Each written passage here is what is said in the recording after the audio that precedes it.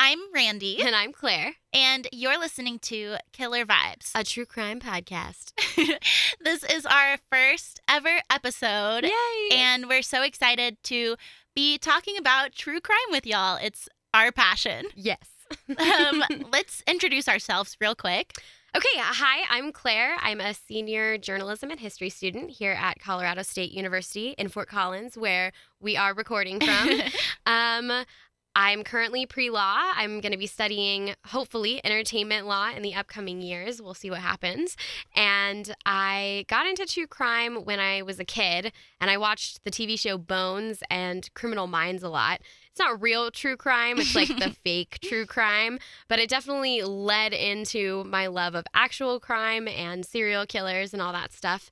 And then when I was in high school, I read In Cold Blood for one of my English classes, and I loved it. I devoured the book. I read it in like 3 days. And that was just the beginning. And here we are. Nice. I'm Randy, and I'm also a senior at CSU studying journalism with minors in legal studies and criminology and criminal justice. I am also pre-law, but I hope to pursue a career in either criminal defense or human rights, civil rights law, something like that. And I really love like 60s, 70s era history. So when I read Helter Skelter, when I was like too young to read Helter Skelter, I was hooked. And I know a little bit too much about Charles Manson. And yeah, ever since I've just been really into everything surrounding true crime. It's such a complex and interesting topic. And here at Killer Vibes, we want to kind of normalize this conversation. We don't want anyone to feel ashamed to be interested in serial killers. If that's your passion, you be passionate about it. And so no judging. We're going to just be casually talking about gruesome crimes, and that's okay. Mm-hmm. That's totally okay. Just to let you know, we will have a couple, like 2 or 3 parts to each episode. So make sure you're clicking on all of them. The episode's not abruptly ending in the middle of the story. Exactly. But we will be covering everything from really local cases to giant serial killer stories to some campus murders, because we're college students. Yes.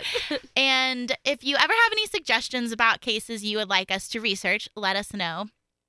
So for this first week, I will be telling the story, and then next week, Claire, and then me, then Claire, then so on. Et cetera, et cetera. So for this episode, I wanted to start our podcast off with a local story, semi-local, that is really just relatable to us, as I'm 21, Claire's 22, and we live in a college town, and we go out to the bars, and this story just encompasses, I feel like, a lot of aspects that exist in a 20-something-year-old young woman's life. Yes. And there's a lot, I think, to learn from it, in addition to all the juicy, creepy stuff. So let's get started. I'm so excited. On April 1st, 2011, 19-year-old Kenya Monhey was reported missing. It was April Fool's Day, and her mom tried to convince herself that it was just a distasteful joke. People were messing with her, but it was not. She had disappeared the night before at a bar in the lower downtown, bar district in Denver, and no one had heard from her since. Scary. Now, let's back up to the night before. Kenya had plans to go out with one of her best friends, Janet Gomez. Kenya and Janet were very diligent about their safety. They always had their cell phones on them, and they always made sure to arrive and leave the bars together, which is a great idea, especially if you're a young woman. On this night, their safety plans kind of got messed up. The first thing was that they were arriving separately, which is a little different than their normal routine, and they had decided to meet at a bar called Lavish. Janet got there and could not find Kenya. So naturally, Janet texts and calls Kenya like crazy, like what we would do probably. But she's not getting any responses. And this is immediately concerning because Kenya is a very reliable person and she's not just going to not show up. So Janet's freaking out. Okay. So what had happened was that Kenya could not get into Lavish. Like I said, she's 19, so she had a fake ID and they wouldn't accept it. Janet doesn't know this though, so she continues texting and calling for most of the night, and she sends one final text to Kenya at 11:30 p.m. Now, Janet doesn't want to prematurely freak out too much, so she decides to go home without Kenya and postpone her worrying until the next morning, because Janet said Kenya and her had, as part of their whole safety plan, a rule to like check in with each other, touch base in the morning, just to make sure that the other one is fine. That's a great rule. I love that. So by the next morning, when she has not heard from Kenya, she feels very warranted in her concerns about Kenya's safety. Right, absolutely. So we know what happens to Janet. Where's Kenya at this moment? Because we've lost track of her. So I just want to know that she's at least like with these people, her acquaintances. You might be disappointed. Oh so boy. She's last seen at the 24K lounge with those friends. They say that she was talking and dancing with a guy and that she had kind of disappeared, but then she just never comes back. And her cell phone and her purse are left at like the booth that they were all sitting in. And this is sometime around midnight. The friends, not really knowing how to test the gravity of the situation, since they, again, were not really, really great friends with Kenya, they take her stuff and they leave the bar once it closes. Jumping to the next morning, Janet still hasn't heard back. And like I said, so she tells Kenya's family. Around the same time that Janet is like calling Kenya's mom and dad, those friends from the night before show up to Kenya's house to drop off her belongings. And so, which is very nice of them. I know, that is nice. Yeah, I thought so too. It's really sweet. So this is the story her parents are getting, is that Kenya was hanging out at a bar Illegally. underage, yes, with people she didn't know very well, in that she didn't return texts or calls from her best friend the entire night, and that she left without any of her stuff. So that sounds horrible. Yep, I'm not a mom, but if someone said that to me, like, I can't imagine what you would feel. I would.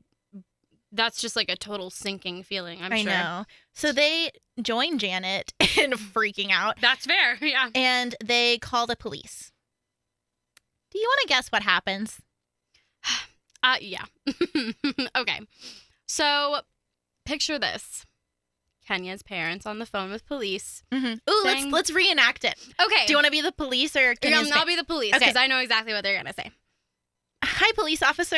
I'm Maria, Kenya's mom, and I'm freaking out. My 19-year-old daughter disappeared from a bar without any of her things. Please go look for her.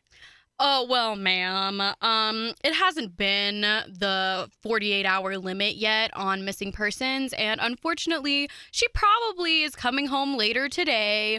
Don't worry about it, so I'm not going to file a missing persons report. Thank you. But you're the police. It's your job. See, that's not really my job. Like, I have to wait for that. So, and you can't tell me how to do my job, ma'am. I'm sorry. I'm a police officer. Okay, bye. Thanks for not serving and protecting. Absolutely. So that's what happened. Yeah, exactly. Word for word. Exactly. No, that's not word for word what happened. But basically. You guessed it perfectly. Thank you. Claire doesn't even know what happened, and she guessed it perfectly because this happens all the time. Yes, it's a normal thing. It was actually 72 hours for this department's policy. They have a 72-hour wait on searching for missing adults. So this doesn't... She's 19. That doesn't even... She's barely an adult. I know. That's not even real. You're not an adult until you're 25 and you're like off of your parents' insurance. Right. That is the age right there. You can rent if you can rent a car, then you're an adult. Maybe you're an adult. Maybe. Also, Kenya's last name is Monhe, and her mom's name is Maria. So very Latina. I'm gonna go ahead and assume that had something to do with it. Yeah. Not saying for sure, but I would bet on it.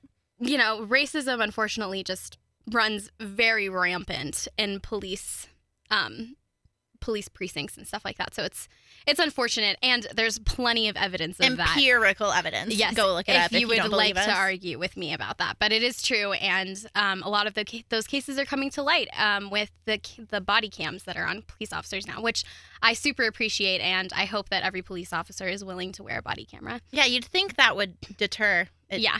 sometimes doesn't. Yeah. So Tony, who is Kenya's dad, goes full Liam Neeson from Taken. Amazing. He starts investigating on his own because he's like, fine, I'll do it, whatever. God bless. We only hope all of our dads would do that. I Mhm. feel like David would do that. My dad that would your dad? totally- Yeah.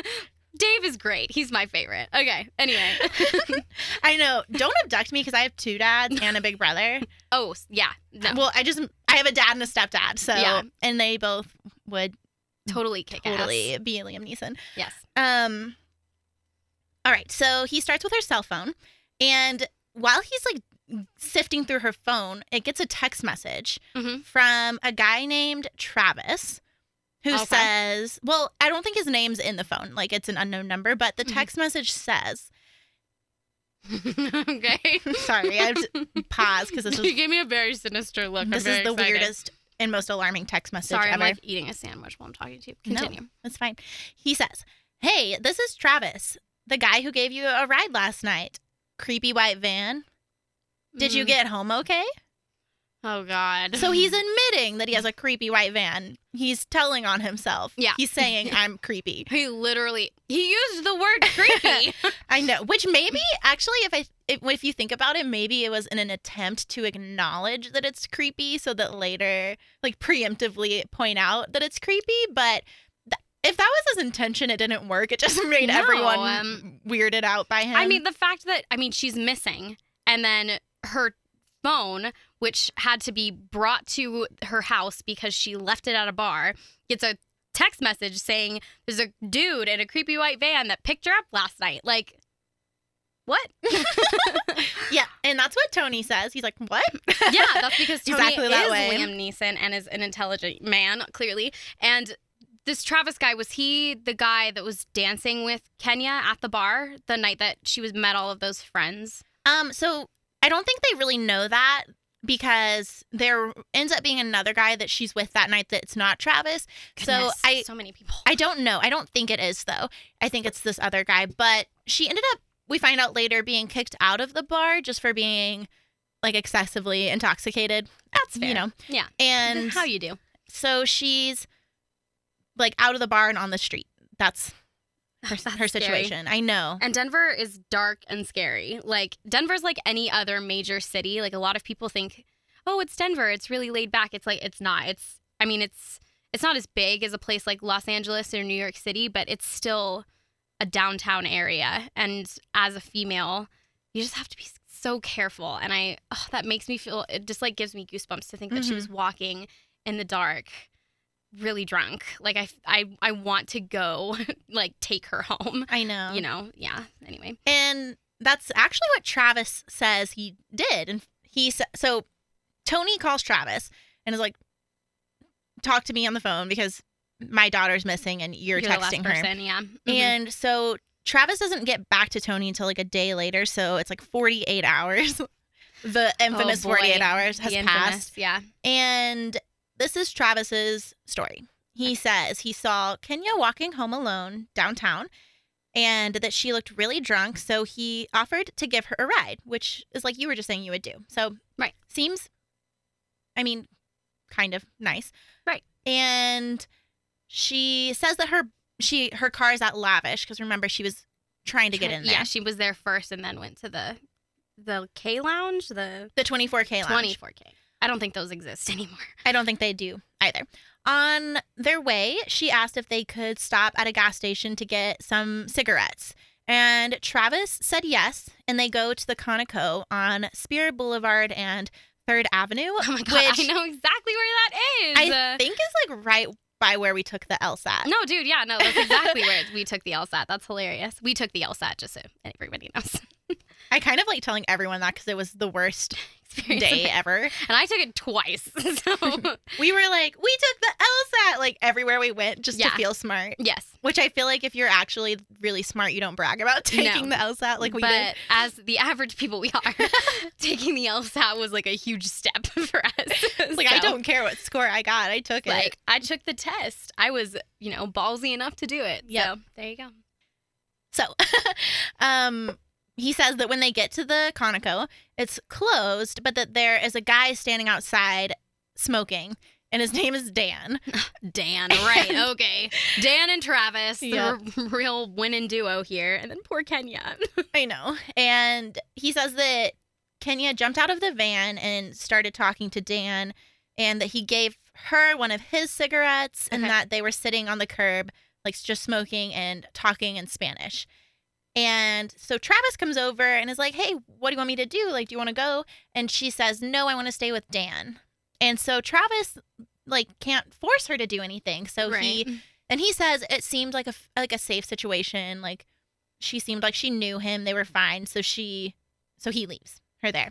Right, and I mean that's like a rock and a hard place sort of thing because you want to take care of that person, but again, you can't force anybody to do anything. And also, you're just as much as of a stranger As as Dan. that person. yeah, So I don't know. I still would have been more insistent than Travis was. But granted, I am a female and I tend to be a little bit more protective. And so, like, I don't want to see another female left at a Conoco, like, And I feel drunk. like if Travis had been like, come with me, then she would have been like, extra, no, I'm not going with you. Why are you so invested in Yeah, it's like, making me come with you? stop. And maybe that's a weird double standard if I saw a woman insisting for another female to come No, with it's her. not. It's just I safety. Right. Okay, I guess that's true. I don't know. Yeah. There are female murderers, but This is true. I mean, not the- as many. Yeah, one of the most prolific serial killers was a female. Who? I think it's like Madame Bathory. She like killed 600 girls in Oh like my Hungary in the gosh. 1400s. And there's like the Ken and Barbie killers, and yeah. there's a lot of them. There's a whole I mean, bunch of just female don't serial trust killers. anyone Yeah. ever but yourself. Yeah, exactly. Even if they look pretty, because Madame Bathory was killing it. Let me tell you. Literally. Yeah, no. Oh my god. Wow, I made a pun and I wasn't even aware of it. Yeah, no, she literally killed 600 young girls in Hungary, gosh. and she bled them to death. Like she was Ow. creepy as hell. She tortured them and then used their blood as like a beauty thing. Oh, what? Yeah, Like she thought like, it was gonna make her like yeah, young or yeah, something. exactly. And apparently, it's actually proven that blood is really great for your skin. Like to ingest. No, to put on your face like a moisturizer. Ew. Yeah. Ew. Talk about gross. I know, but no, she did that. History serial killers. If you want to do a historical serial killer, I'm so down. I think Randy. we have. I think we have. Don't we have one for the second season that we're gonna do? I think so. It'll be a surprise. Okay. but yeah, I love historical serial killers. Jack the Ripper and I were homies. Nice. Not really, but I wish I knew who it was. It's the most epic mystery in my life right now. In your whole life. In my whole life.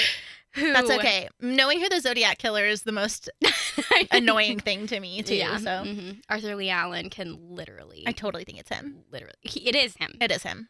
There's no question.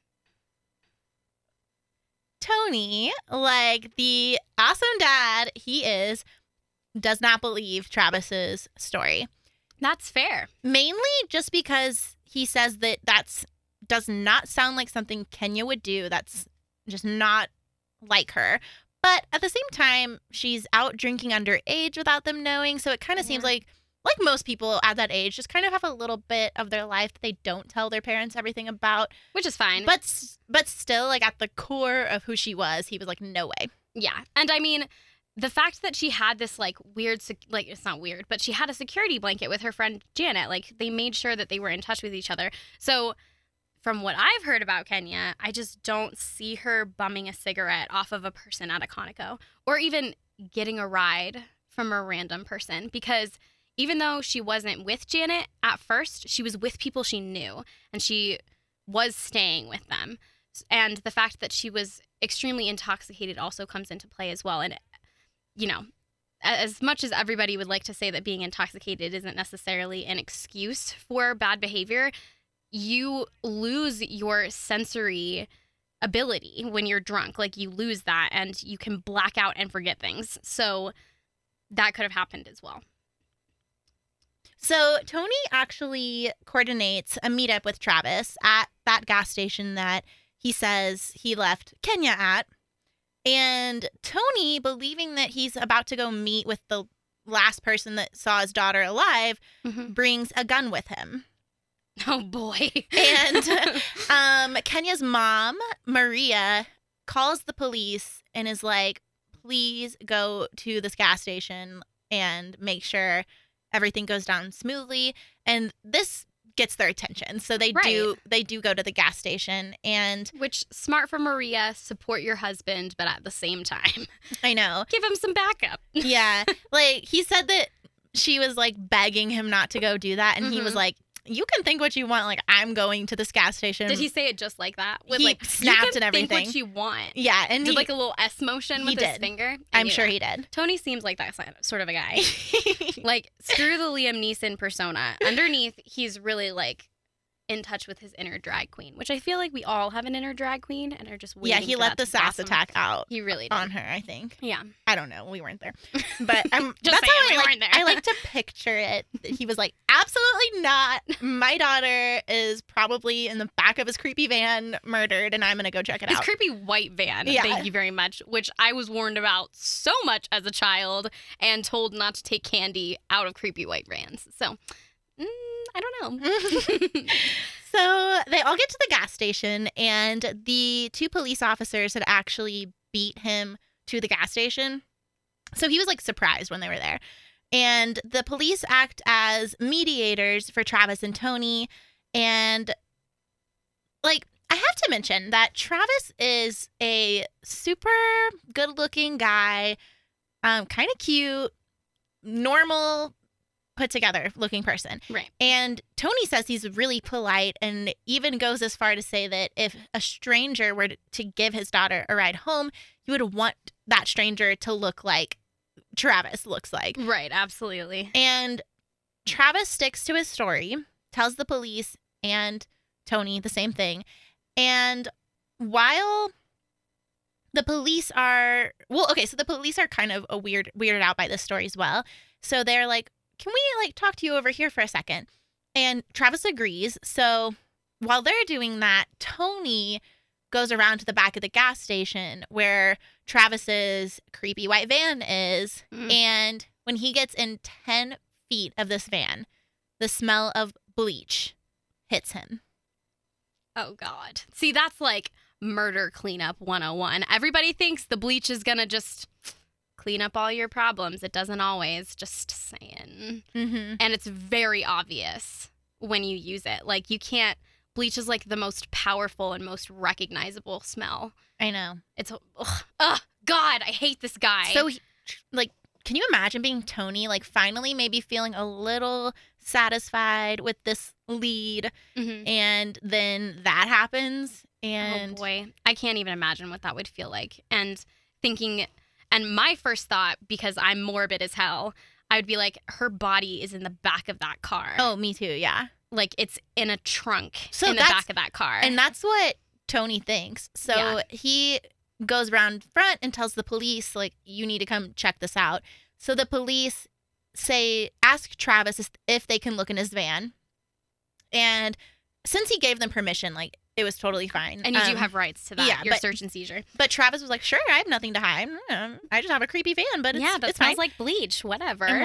And they look in it, and the front part where you would sit is, like, disgusting. Like a dude van, yeah. It has, like, food trash in it and is gross. And then the back is spotless and smells really strongly like bleach. Oh, God. That just does not make me feel very good. At this point, the officers can't really do much because, again, it's like they're not in charge of whether they can investigate this or not. So they have to just tell Tony, like, we'll keep an eye on your case. We don't feel great about this guy either. And that's kind of where we're at for the weekend. So that's the end of part 1. We are going to delve into what happens when the police do get involved. Luckily, they do. And that'll be in part 2. Thanks for listening. Bye. Bye.